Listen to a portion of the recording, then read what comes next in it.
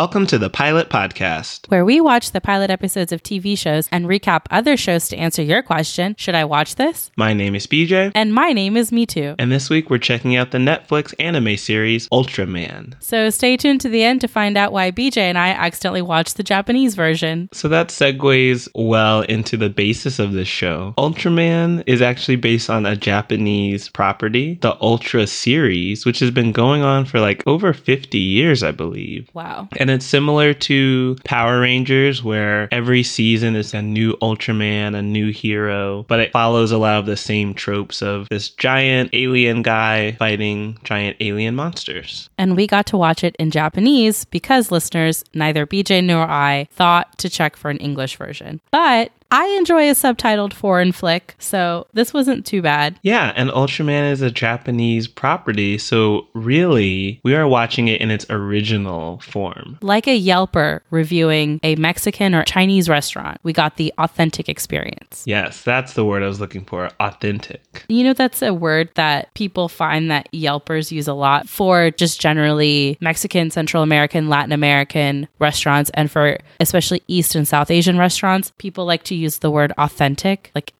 it was an authentic experience. I hear that a lot, especially for Asian restaurants, since there's a lot in the area where I live. Yes, that's a thing that people do. It's so odd. Okay, Beach, can you give our listeners a brief summary of Ultraman and your thoughts on the show? Sure. So this take of Ultraman follows two Ultra heroes. We have Shinjiro Hayata and his dad, Shin Hayata, and they both have Ultra powers, which gives them super strength and heightened abilities. And they're also working together with the SSSP, the Scientific Special Search Party, who support them. And their overall goal is to protect Earth from evil aliens. In this case, maybe evil Ultraman? Yeah, it looks like the villain of the series is also an Ultra hero. Another odd thing about the show is that neither character knows that they're a superhero. The dad finds out because his memory had been wiped for his own safety and for his son's safety. So he finds out later and has to assume this position of being Ultraman again, even though he doesn't even remember being Ultraman in the first place, in order to protect his community and the globe. And he let his son have the same experience, which was super odd to me, of having these superpowers or these heightened abilities and not knowing why. Yeah, it seems like bad parenting if you know your child has these dangerous capabilities, actually.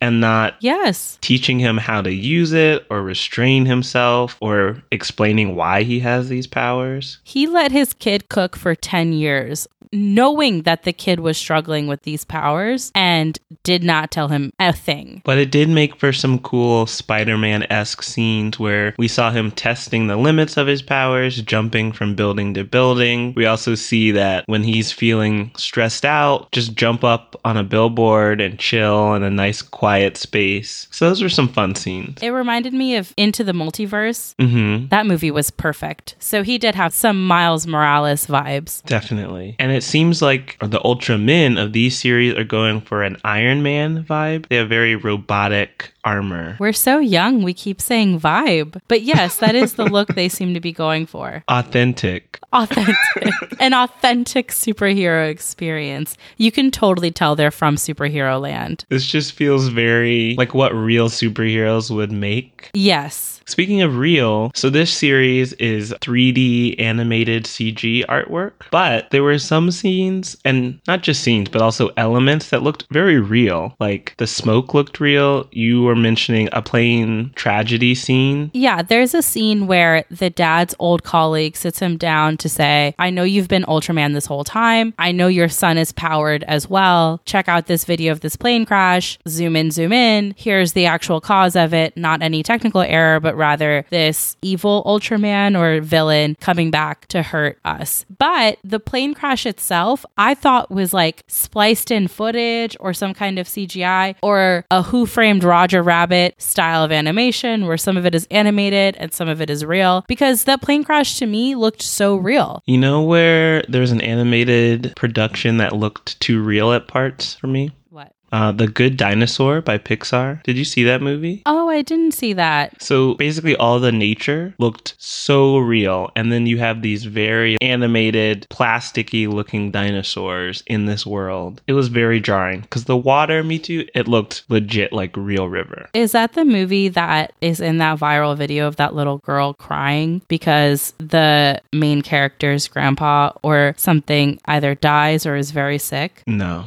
Oh, you know what? That may have been Land Before Time that she was watching. That little girl, I have to show you that clip later. The emotional intelligence of children is far more high than we like to give it credit. She was like, this little boy is going to miss his grandpa. And she was just crying to herself. Oh. And did you see that video of that dog crying in this scene where Mufasa is trampled? No. My goodness. Speaking of dogs and the Good Dinosaur, it's weird because they treat humans like dogs in that movie. That makes sense. Another thing that I think we both picked up on in this pilot, there wasn't as much action as we were expecting from a superhero series, especially one that's in the same genre as Power Rangers and these action-filled anime. We were really waiting for a battle, and we only saw the start of a battle at the very, very, very end. Yes, you think that there's going to be all this action because there's a taste of action at the beginning when they explain the origin story of Ultraman and the battle that put away the villain, at least for a little bit. So you think that there's going to be some cool action coming up, and there simply isn't. The most action we see is Shinjiro getting in a fight with a dude from another school who was harassing these two girls, one of which he had a crush on, which I want to talk about that fight later. But the most we see is him catching the guy's foot and twisting it, and he thinks he's just twisting it a little bit because the guy goes to kick him, and instead he broke it because he's a superhero and he doesn't know his own strength and he doesn't know that he's a superhero. So that's it. We just saw a dude twist his ankle really hardcore and be in pain. That did make me think of one drama-filled scene, which wasn't action as in a fight, but did catch us off guard. When Shinjiro was a child, he was at a museum with his dad and he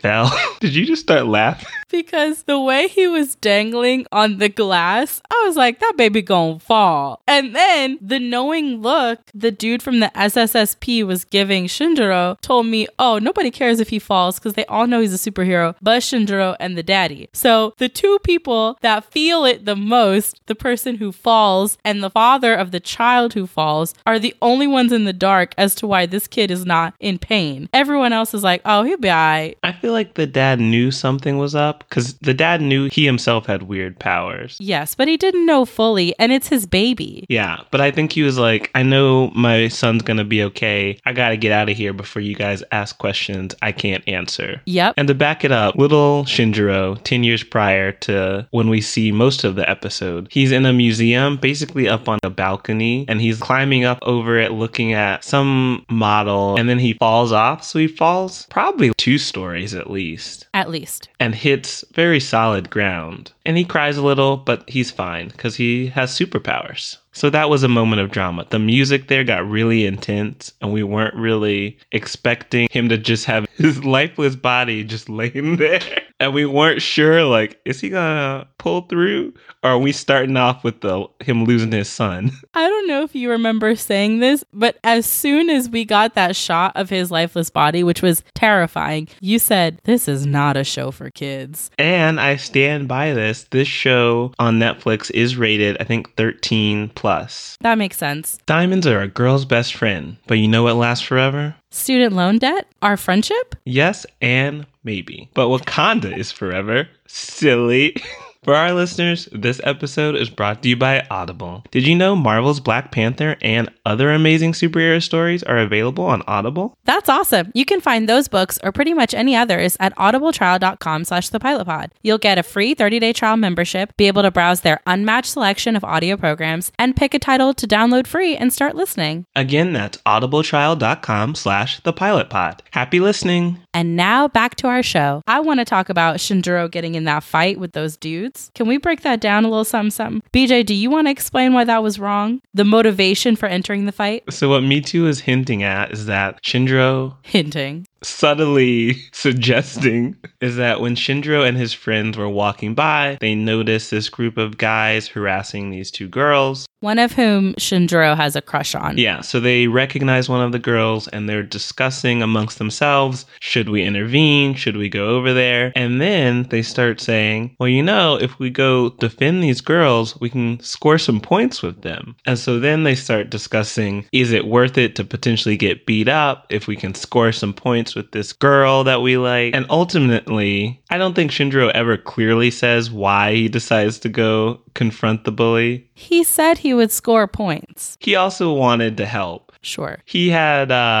ulterior motives for defending the young woman and her friend. I think he wanted to get a sense of his powers. Yeah. And maybe to flex his powers a little bit, in addition to, I guess, helping those two young women. Yeah. But they could have at least framed it as two dudes were teasing them or just being annoying. Mm-hmm. But instead, those two dudes looked like they were going to assault those women. And the women were clutching themselves, really girls. Yeah, high school girls, teenagers.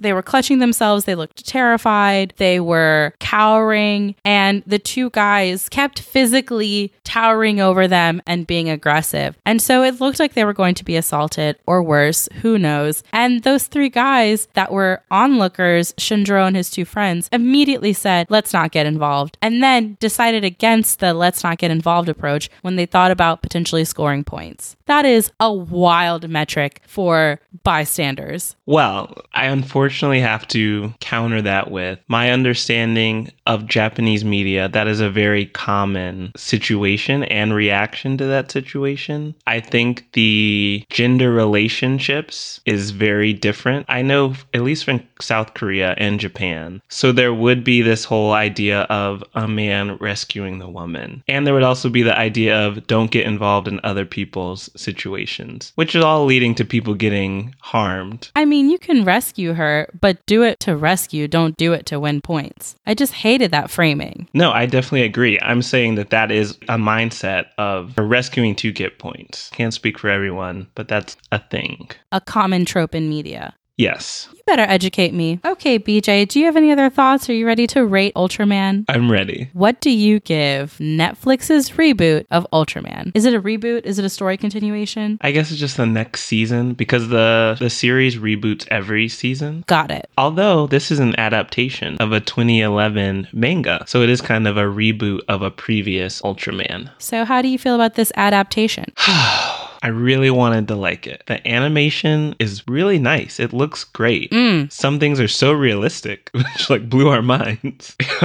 It's by Production IG, an animation studio where I've actually liked some of their previous work. They did a Pokemon Legends series. They did FLCL. Lots of cool stuff. And I haven't been an Ultraman fan, but I have been aware of Ultraman as a superhero. So I was excited to see how Netflix was going to bring it to a broader audience outside of Japan. But this first episode just didn't have enough action. Now, a disclaimer that goes for my review, I'm assuming it'll probably apply to yours as well. Watching it with subtitles did take us out of it a little bit because we really had to focus on reading every word, and we got a little stressed out when we would miss a few words. We almost restarted the first 30 seconds. Yes. So I would say I would have enjoyed it a bit more with the English audio, but I don't think that would have made it worth watching. However, my recommendation, watch episode 2, maybe even skip episode 1. I think that will be a better deciding factor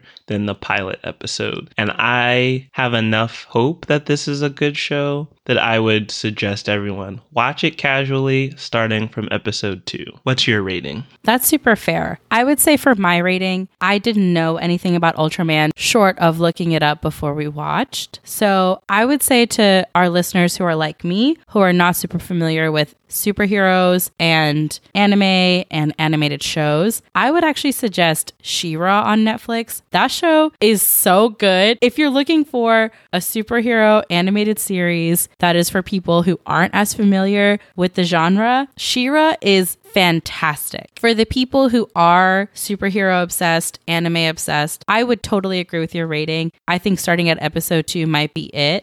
It seems like episode 1 was for the Ultraman fans because it delved so deep into the backstory that for me personally, it was a little bit boring. But I bet if you're a super fan, you would just eat it right up. So that's my rating, is watch She-Ra if you're like me. And if you're like BJ, start at episode 2. And we all know who you all strive to be like. Me. No. Condescending Frasier laugh. If you want to find more of our recommendations, head to our website at thepilotpodcast.com, and you can subscribe to us on Apple Podcasts, Google Podcasts, Stitcher Radio, and Spotify. And be sure to leave us a 5-star rating and a review. You can follow us on Twitter and on Instagram at The Pilot Pod. You can like us on Facebook at The Pilot Podcast. You can send thoughts, feelings, animated show recommendations, and any other suggestions to askthepilotpodcast@gmail.com. Thanks for listening. Bye.